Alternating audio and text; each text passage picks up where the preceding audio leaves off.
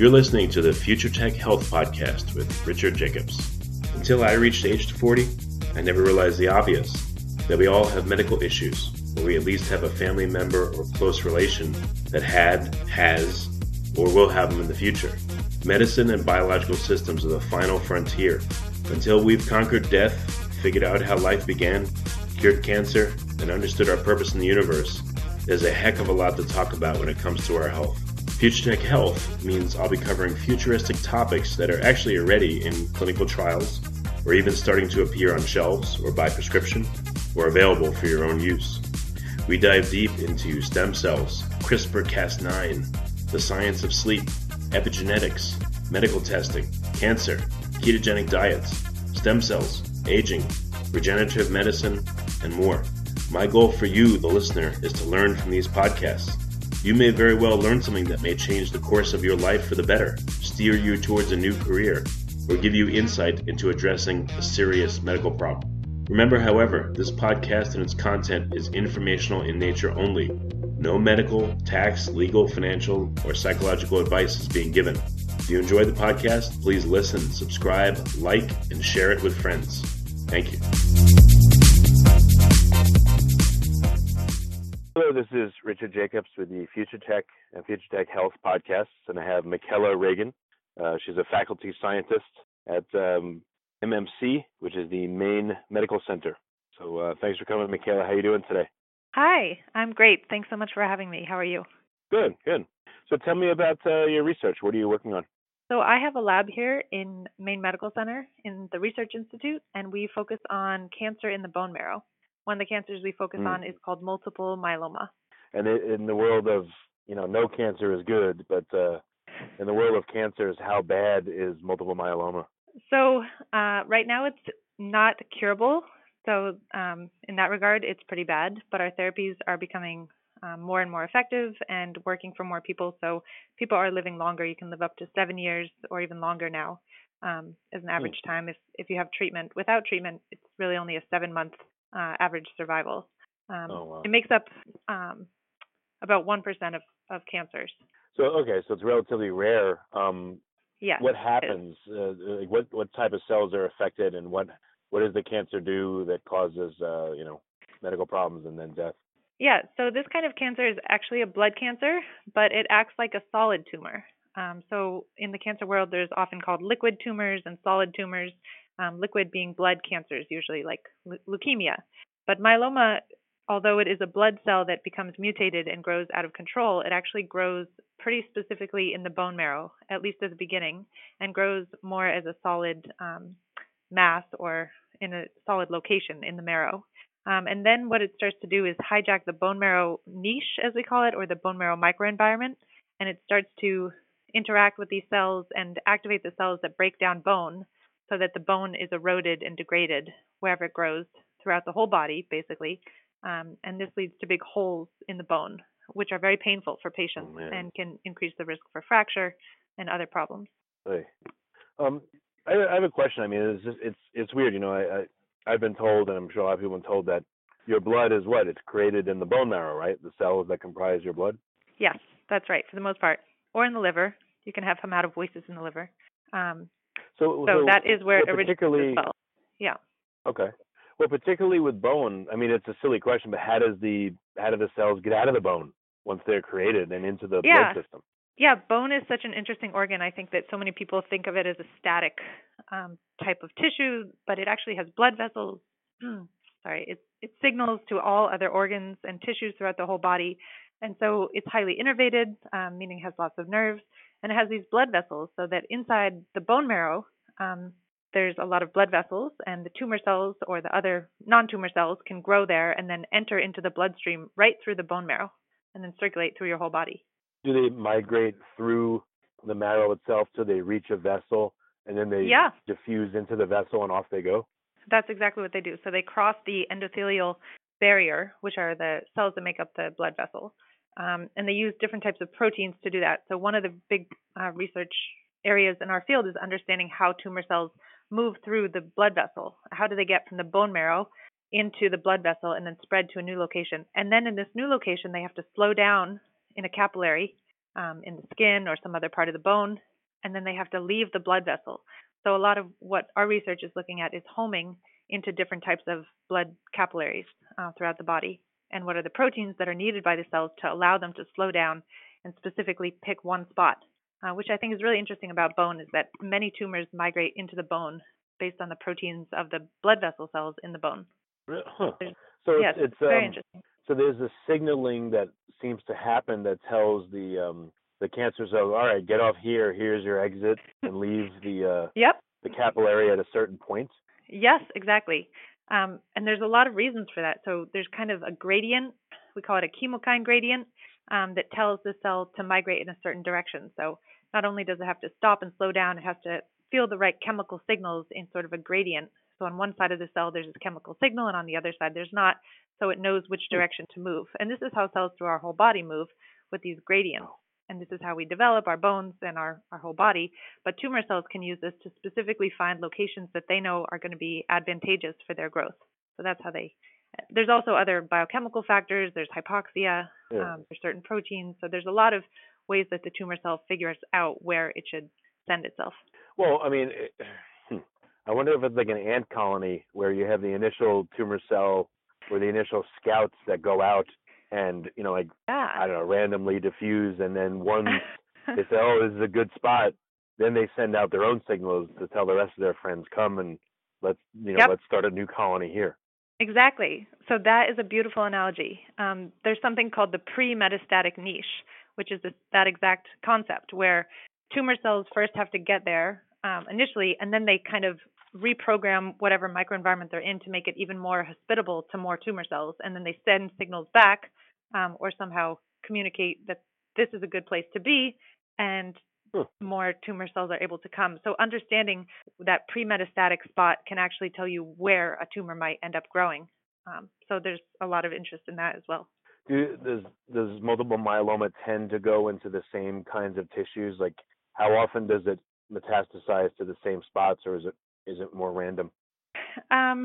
So at the beginning, it goes to multiple different spots in the bone, and that's why it's called multiple myeloma. So a myeloma cell is just a tumor cell, and when it becomes not just a precursor disease, which is called MGUS, but it becomes multiple myeloma, that means there's multiple spots in the body, and you can see them histologically or with scans, and you can see multiple different spots in the body, but it's almost always in the bone. But eventually, the tumor cell is no longer reliant on the bone and the bone marrow, and they start to grow in the blood. And this is more like the very end stage where they're no longer requiring the bone marrow cells and environment, and now they can grow just in the blood, and they take over. When they grow in the blood, I would think that they would very quickly exceed the ability to go into a capillary, because they would get big quick, right? Once you have a few cells together. Yep. So they can clump together, and they are circulating through your blood. That's for the most part how they migrate, even when they're growing in the bone. But they can't really survive and grow and proliferate well in the blood when they're in the earlier stages. But by the end, they're able to do that throughout the whole bloodstream. So what are the treatments you're working on, and how do you think that they're having an effect? So my lab has a lot of really interesting collaborations. We're trying to target the bone and bone cells, as well as the tumor cell, as well as the blood vessel cell. So one of the things we don't know in the bone marrow, we understand osteoblasts, which are bone building cells, and osteoclasts, which are bone resorbing cells, but we don't know that much yet about bone marrow fat cells.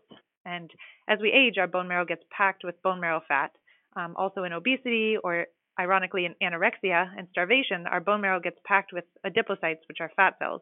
So our lab has been trying to understand the connection between cancer and bone marrow fat, specifically in myeloma, because we know that as you age, your risk of myeloma increases, and also there's an increase for myeloma in obesity. So there's a lot of correlations that indicate that bone marrow fat may actually contribute to the tumor cells. So therapeutically, we're trying to understand how bone marrow fat cells affect tumor cells, and then figure out what we can do to kind of stop that interaction. That's one of the projects we're working on. So you said that adipocytes end up in the bone marrow? Yes, it's a fat depot that we have that we rarely think about. Everybody's familiar with their subcutaneous fat and their visceral fat around their stomach and their organs, but you actually have a lot of fat stored deep within your bone marrow, because your bone marrow has either red bone marrow or yellow, which means it's either like this hematopoietic healthy bone marrow that's producing new bone cells, or it's this fatty bone marrow that's kind of storing energy, and we're still figuring out what those adipocytes are doing there. Huh. But we know that they signal, we know that they respond, they can change based on exercise, they can change based on diet, and they seem to be producing factors that signal throughout the whole body as well. Well, so, yeah, I mean, from what I've learned, adipocytes, they're like, I mean, fat is essentially becomes like an organ or a tissue, and it secretes hormones and inflammatory stuff. And so maybe what's happening is as it accumulates in the marrow, it disrupts that environment, and that predisposes the environment towards having other abnormalities, because now there's something in there that. Yep. So that's the question. It's interesting because they've actually made a mouse model where you can knock out fat cells, all the fat cells in your bone marrow, and that seems to be detrimental as well. So it looks like we do need some adipocytes. They produce factors that help the blood vessels to grow in the bone marrow. So if you don't have those, if some damage occurs in your bone marrow or you get irradiated, then you're not able to actually regrow your healthy marrow, because the adipocytes are required to produce factors to recruit the blood vessels. But like you're saying, on the other hand, we might have too many fat cells, especially during aging or other diseases. These might make it harder for your red bone marrow to function, or they might just interact with tumor cells or other cells and induce disease like osteoporosis potentially, or contribute to other cancers. Do you think that perhaps osteoporosis, makes that protected inner environment more permissive and more things can come in and out, causing problems? In terms of like the cancer osteoporosis connection, or is there one? I mean, does osteoporosis make the bone more porous, or does it make holes, or does it just weaken it? Or it does. It does pretty much all of the above. It can make it weaker bone, and typically bone mass and bone density are all decreasing. And it's a hugely underdiagnosed and undertreated problem, especially in the U.S., and it leads to, some of the most common visits to the ER, and especially for elderly people, why they transition into hospice and other places like that are due to fracture and osteoporosis. So, I think that understanding bone health is very important. And in the context of cancer, we typically don't call it osteoporosis, but it's cancer-induced bone disease. But there are a lot of parallels between osteoporosis and cancer. And, adipocytes might contribute to this. So we're trying to investigate the connection between bone and fat. So we've seen now that when you have more bone, often you'll have less bone marrow fat. Not always. And when you have less bone, often these patients have more bone marrow fat. And it could be that the progenitor cell, which is able to grow into both a bone cell or a fat cell, is choosing one pathway over the other. And if we can skew the differentiation pathway that it's taking, we might be able to improve bone and decrease bone marrow fat, and therefore increase the strength of your bone and resistance to fracture. So that's a big question in the bone field. Does there seem to be a tipping point, a percentage by volume of adipocytes that change the equation now to where they call the shots and they have the majority, and they transform that environment and push out the marrow? That is a great question. I don't think that anybody has specifically found that, but what people are looking at right now are the sort of signaling pathways that govern why and how a stem cell picks which differentiation pathway it wants to choose.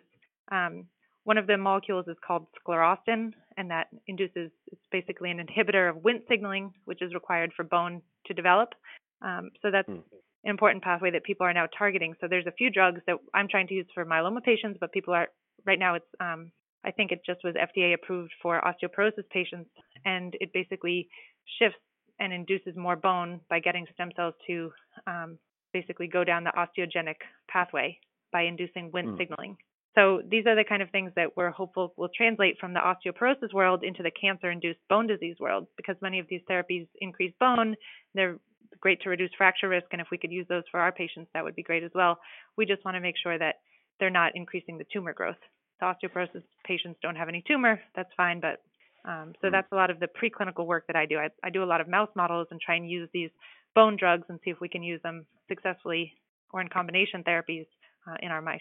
Yeah, I wonder if it's, and I'm just riffing here, what do I know? But, you talked about gradients of, I forget what you call them, but chemical gradients that cells follow. Yeah, the chemokine gradients. Yep. Chemokine. So I would guess that, if you have adipocytes and you have, other cells, the normal cells that are there, both are putting out various chemicals, and these are creating gradients or creating concentration amounts, and that would signal to any new cell there what to do. So if one voice is louder than the other, essentially, maybe that would divert it. Absolutely. Yep.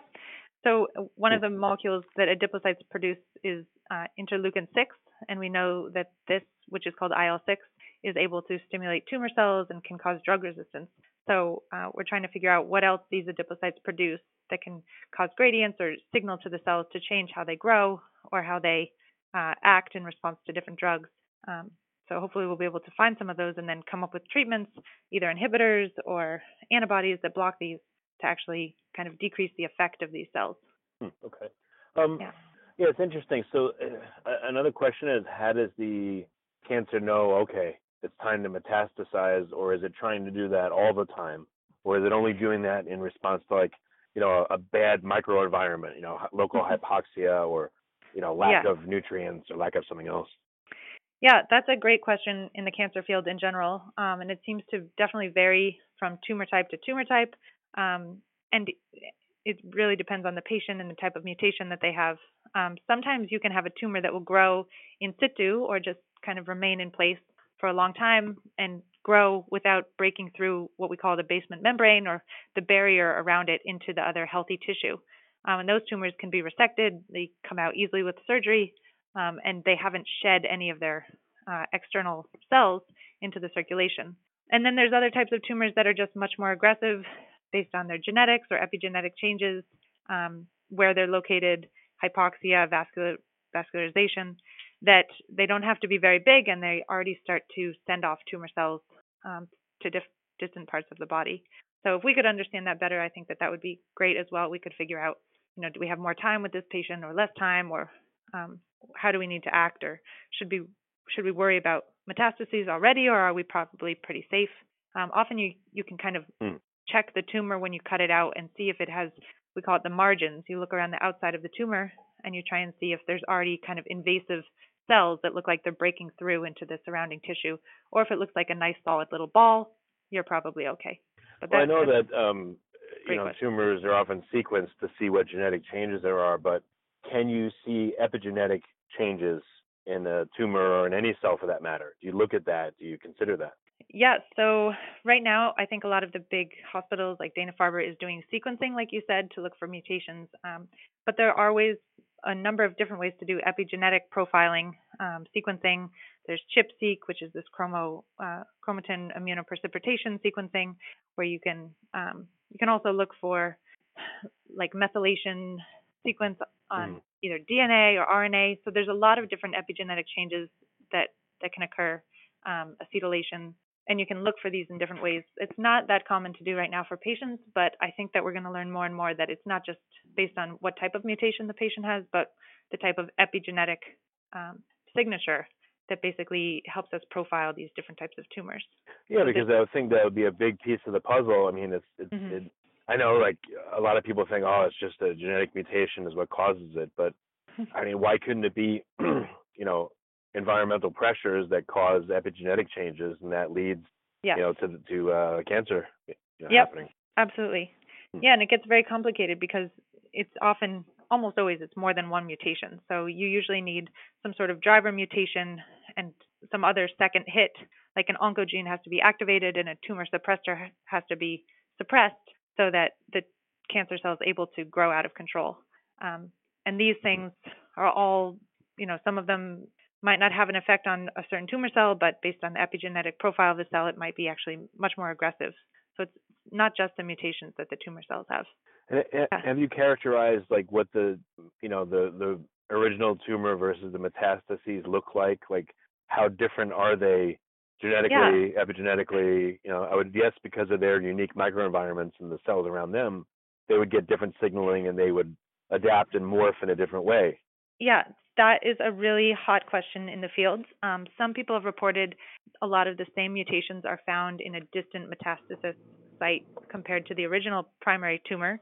Other people look at the circulating tumor cells or the disseminated tumor cells, but people see different kind of mixed results. Some people some labs have seen that the mutations are completely different, and that the clone that actually came from the primary tumor has now completely different mutations from the primary tumor. I think more often there's some mutations are in common, but it will kind of be selected, like you said, based on the environment that it winds up in. So maybe at first there was an advantage to having a certain mutation in a RAS or RAF protein, but in their second location, the tumor that's able to kind of survive, it's based on like Darwinian survival, just the survival of the fittest. Whichever clone can arrive at that location and then fits best into that microenvironment based on the cells that are there will survive. And so sometimes that means different mutations will get selected for in this secondary site. So myeloma is very tricky like that. When people talk about evolution, they always say, oh, it happens over millions of years and random mutations and blah, blah. But this is not that. This looks like extremely fast mutation multiple times. And do you think that epigenetic changes have a feedback mechanism where they then change the underlying genome? Yes, and that's been shown. So that's what they're basically able to do. So depending on the way that they're epigenetically modified, that can change. It might not change the basal mutation of a cell, but it changes what that cell, what kind of proteins that cell is making, what kind of mRNA, because it can activate or bind a promoter and turn on certain genes that allow the tumor to grow faster. I understand that the environment definitely causes epigenetic changes and that changes gene expression. But you said that in looking at these cancer cells, they have multiple mutations, and it sounds like maybe you've been able to establish a path, what happens first and then next and next and next. But why would they have even one mutation should be rare if you think about, normal evolution or Darwinian evolution, but these are having multiple ones on a very tiny time scale. So I just wonder if there's like a feedback mechanism. It's weird, Yeah. So I've heard before the quote that we all have mutated cells within us every day. And actually, it's just the immune system that comes through and notices that some cell is mutated and has proteins that it shouldn't have, and that they will clear out those mutated cells, or often the mutation most commonly leads to cell death.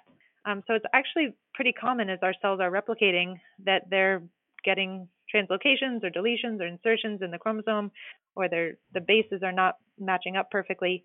So it's pretty common. But every once in a while, those cells will actually be able to survive and turn into tumor cells. So I think it's more common than we realize that these will develop. See it happening once. I guess maybe the one mutation is then causes the cascade. And that exactly. So that's one of the marks of cancer is that they're now these tumor cells are much more genetically unstable. So they accumulate mutations much faster, so that they have a more diverse pool of mutated cells that can then go on and get selected for. So it's true they're more likely to get more mutations than a normal healthy cell for a few different reasons. Well, sorry to go down that rabbit hole for a little bit, but it just. Cancer is like so complicated and so. It is. It just So where do you see the breakthroughs coming? Like within your research, there's a lot of things you can look at. Where do you see the breakthroughs coming? Where do you get the sense that you're making good progress? I actually see a lot of different areas. Some is more translational research based, so trying to take the drugs and the therapies that we already have and figuring out which patients would benefit from these, I think is a really interesting and pretty cost-effective way of developing new drugs.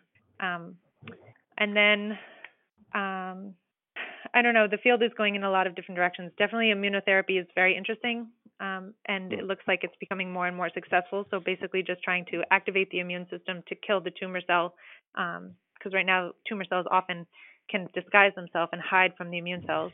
And if you can activate, kind of overcome this, then you can get your own immune system to find these tumor cells and clear them out. And I think that that's a really hot area right now. We're working a little bit in that area. But in terms of myeloma, I think that bone marrow adipocytes have a lot of promise, and especially because they haven't been investigated at all, but they're packing up, sometimes they make up to 75% of the cells in the bone marrow, and they interact very closely with these tumor cells, and we don't really understand what they're doing at all. When someone has a very high level of adipocytes in their marrow, do they tend to be anemic? Do they tend to just literally have a lot less blood constituents produced? I'm not sure if that's exactly been studied, because often even a little bit of red marrow can make enough blood for your whole body, so people can like fracture their femur and get a whole rod put into their bone marrow and still have enough bone marrow that generates enough blood. So I'm not sure if it actually inhibits the generation of blood, but that's a really good question. Okay. And then have you been able to see the very start of cancer, in a petri dish or in a mouse model? The reason why I ask is that, I once saw a video that said, by the time that we're able to detect most cancers, there's hundreds of thousands of cells that will comprise a tumor, without at least tens of thousands. So that's a long way away from one, starting with one cell. So I wonder if you've ever seen the inception of this cancer. That's interesting. I don't think I have, because for the most part, we work with cells that are already mutated. So we start with tumor cells that have been obtained from patients, and we put these into mice or into the cell dish and then kind of do experiments from that. If you do, there's some mouse models for myeloma. You have to wait, I think, 2+ years for this to naturally develop in these mouse models. There are some ways to make transgenic mice that get cancer faster, that's for sure. And you can also, in a petri dish, induce mutations that can change one cell from a normal cell into a tumor cell. I don't do that very much. Often what I'm looking at is once you have a tumor cell, rather than the initiation and the first mutation, if you have a tumor cell and it's in the bloodstream, how can you determine where it's going to go, and how can you make it more sensitive to the drugs that we have? So a lot of what we do is combination therapies. Because all these patients are already on a lot of myeloma therapies. So we're just trying to figure out when the tumor cell is resistant to these drugs, what can we do to make the cell more sensitive? So we try and do different combination therapies to figure out why is he resistant and what can we do to make him more sensitive. Yeah. I guess last question in this vein is, so you've caused cancer in mice by implanting tumor cells into them in order to study this? Yep, we inject it right into their bloodstream, and they circulate, and because we've selected for the cells that home into the bone marrow, after a few days, they start to just lodge into the bone marrow, and they're nowhere else in the mouse except for the bone marrow, and they start to grow just like in a patient. How many cells do you put in? Have you ever tried just one, or can you even do that? It's a funny thing. It seems like there's a limit, a bottom limit to that. So we inject about 5 million tumor cells into a mouse. You can go down to like 2 million, but if you inject less than that, they won't engraft. So there's some sort of minimum that is kind of required for, we don't completely understand, but is required for enough cells to get there. It may be that one cell did arrive in the bone marrow and that one cell could survive. A lot of them die on the way. They get stuck in the lung. So you really kind of bottleneck it when you do the injections. But even if that one cell did survive, you probably wouldn't see it grow. It would take a little bit longer for that cell to grow. Or may not have, you often have failed attempts when you've injected too few cells into a mouse. Yeah, we don't do that anymore. Luckily, we've learned 5 million is pretty good. We inject that. And initially, you can see first the tumor cells go everywhere in the whole body. You can use bioluminescence to see these tumor cells. They basically glow in the mouse. It's pretty amazing. And then by a few days, the tumor cells are almost all dead, but a few of them have lodged into the bone marrow, and then over time, they start to grow in the bone marrow. And then, after 4 or 5 weeks, the mouse is covered with glowing cells. Basically, his bone marrow is packed, and then we sacrifice them. Yep. So what insights have you gotten about, how metastatic sites are chosen? You said that's like a big focus of your study, and you want to make it, less likely that it happens. So what insights have you gotten about that process? Like, how do they choose site selection? Yeah. One of the interesting studies that is under review right now that we're sending back to Hematologica is about the proteins on the cells that help them home into the bone marrow.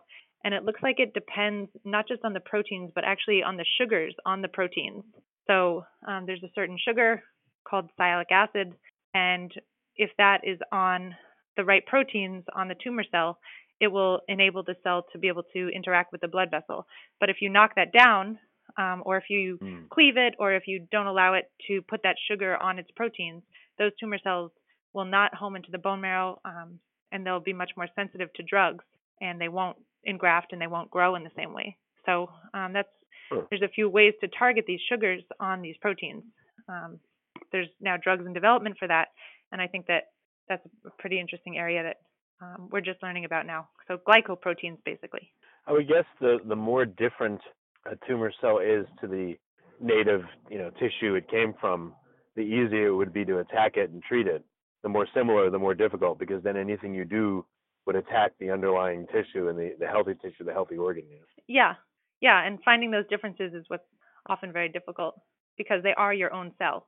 If it was a donor tumor cell, that wouldn't be so hard, but they're your own cell, right, just with a few slight mutations that allow it to kind of fit in and make itself hidden to the immune system. Yeah. Well, sorry, I just have tons of questions about this. I just find it very interesting, and That's great. I'm glad. Me too. Yeah, it is. Thank God. There's a lot to do here. So what do you see as there's a few closing questions, because I've questioned you to death here. What do you think is going to be coming from your research in the next few years? In the near term, what do you think is possible, and then longer term, what are some of the more ambitious goals that you have? So in the near term, what I hope to do is finish up understanding, hopefully, how bone marrow adipocytes are affecting myeloma cells, and also how myeloma cells are affecting the bone marrow adipocytes. So those are a few projects that the people in my lab have been working on and are trying to look at right now. And we're trying to specifically look at the fatty acids that come from the adipocytes, basically the fats that are stored in the fat cells, if any of those can come out and signal to the tumor cell. So if so, this might have implications for new therapies, new ways of targeting the tumor cells. So hopefully we'll be working with some companies and trying to develop some new therapeutics and ways to target the tumor cells based on this research. And in the long term, I would love to be able to see myeloma patients live for 20 years with myeloma and just figure out the right combination of therapies and drugs to reduce their bone loss and combat the tumor so that they have a much higher quality of life and a much longer life than they currently do. Well, very good. Well, Michaela, has been really great. What's the best way for people to get more information? And if they want to contact you and find out more, how should they contact the lab or you? What's the best way? They can go to the MMCRI website and then just look for my webpage. Let's see. I'm also on ResearchGate. I'm on LinkedIn, but it's basically mmcri.org. That's Maine Medical Center Research Institute.org, so MMCRI. And then under faculty, look for Dr. Reagan, and you'll be able to find me there. And email me, or come if you're in Maine and you're interested. You're welcome to come and see the lab and meet my staff and my students. Okay. And then just so people know that are listening, Maine is the state, M-A-I-N-E, not Maine is like the main thing, in case they couldn't hear the difference. So, yeah. Right. Okay. That's right. Yeah. Well, very good. Well, Michaela, thanks for coming. I really appreciate it. Thank you so much. Take care.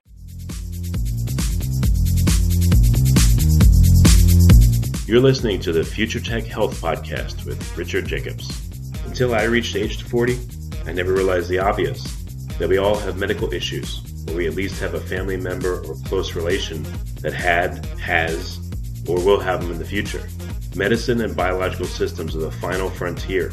Until we've conquered death, figured out how life began, cured cancer, and understood our purpose in the universe, there's a heck of a lot to talk about when it comes to our health. Future Tech Health means I'll be covering futuristic topics that are actually already in clinical trials, or even starting to appear on shelves or by prescription, or available for your own use. We dive deep into stem cells, CRISPR-Cas9, the science of sleep, epigenetics, medical testing, cancer, ketogenic diets, stem cells, aging, regenerative medicine, and more. My goal for you, the listener, is to learn from these podcasts. You may very well learn something that may change the course of your life for the better, steer you towards a new career, or give you insight into addressing a serious medical problem. Remember, however, this podcast and its content is informational in nature only. No medical, tax, legal, financial, or psychological advice is being given. If you enjoyed the podcast, please listen, subscribe, like, and share it with friends. Thank you.